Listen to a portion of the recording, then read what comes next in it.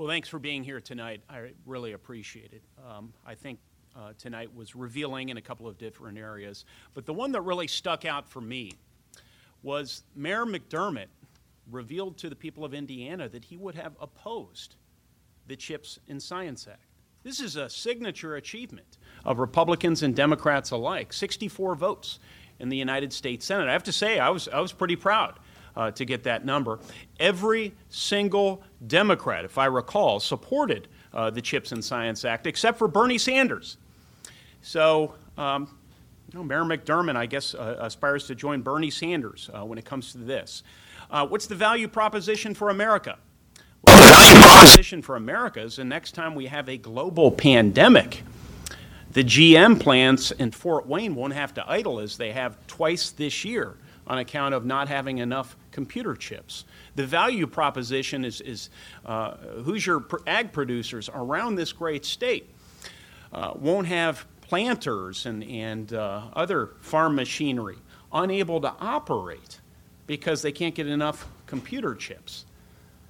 That's the value proposition from the consumer level, but what's even more exciting to countless Hoosiers, presidents of universities and heads of businesses and rank and file Hoosiers is the workforce training money in there.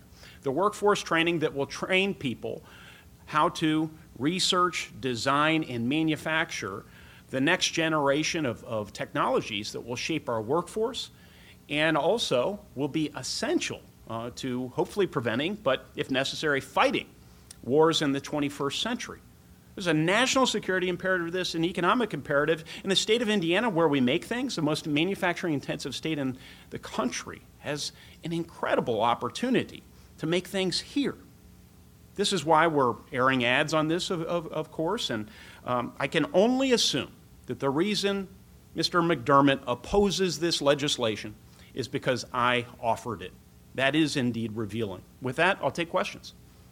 Todd, one of the things that Mr. Simbiak and Mayor McDermott attacked on was the spending bills that you passed while we're done as president. How do you reconcile that spending versus the Biden administration spending? What does this do for those MAGA Donald Trump? How do I reconcile the CHIPS and Science spending, which makes us more productive, thus bringing down the price of things as it makes workers more efficient in raising their wages, and preventing choke points in the supply chain so that we don't see price increases on account of those disruptions as well. So I reconcile the CHIPS and Science Act investment that way. The pandemic investments, which is the major surge of spending since I've been in public office, I think I made the case up there. I mean, we had to make our businesses whole when you had big government telling them that they can no longer continue operations the way they typically do. And I'm not blaming government. I think there was a public health rationale for that, but this is why you have to make them whole. This is because you want them to be tax-paying entities on the back end is the just hard-headed economic reason. Workers, when they're home with their families and unable to work, we have a moral obligation. They expect government to help them during a public health crisis. So, the worst thing we could have done is not active, which is why 95 plus. Hey guys, it's Abdul for the good folks over at Leon Tailoring, 809 North Delaware, downtown Indianapolis. The fall will be here before you know it, and the temperatures will start to drop and get a little bit cooler. So swing on by Leon Tailoring to get you something warm that will not burn a hole in your pocket. Maybe it's a nice little bit of a heavier jacket, or maybe a heavier blouse or skirt, or no matter what it is, maybe a nice sweater. No matter what it is, you can get it at Leon Tailoring. You can get it ready-made or custom-made or tailor-made. Just go on in, tell them Abdul sent you, and they'll take care of you, and they'll be happy to do it as well. Leon Tailoring, 809 North Delaware in downtown Indianapolis. Plus, U.S. senators, I think on every single one of those packages until we got to the wasteful American Rescue Plan package, supported them. We all locked arms and said, let's do this for America. Discretionary spending trended consistently downward during every year in office before the pandemic. Actually, that was the trend. I think there were a couple of years where it was a little off, but yeah.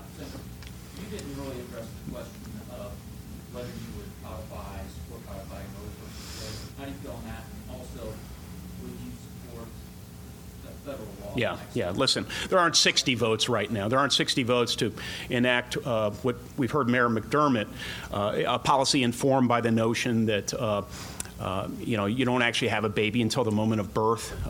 There wouldn't be 60 votes in the U.S. Senate to enact a policy informed by that premise, or a policy informed by the premise that life begins at conception. So this would just be signaling. So I don't think the federal government should be involved in this. I think it ought to be up to the states, which is the process we're in right now. Even what Senator Graham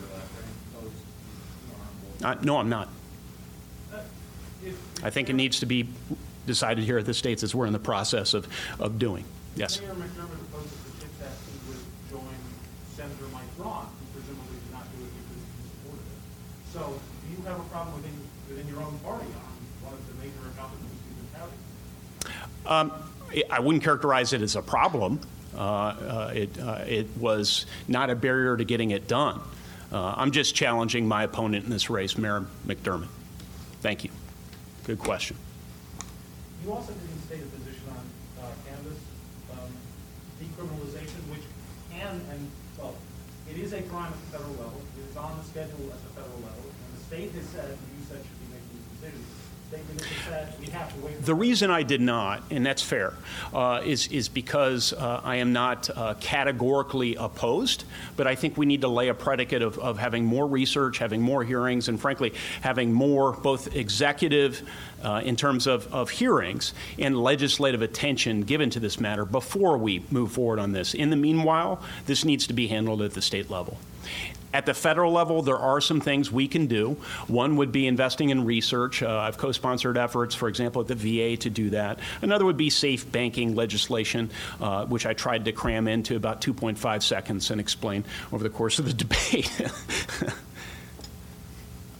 All right. Okay, I think we only have maybe 30 seconds.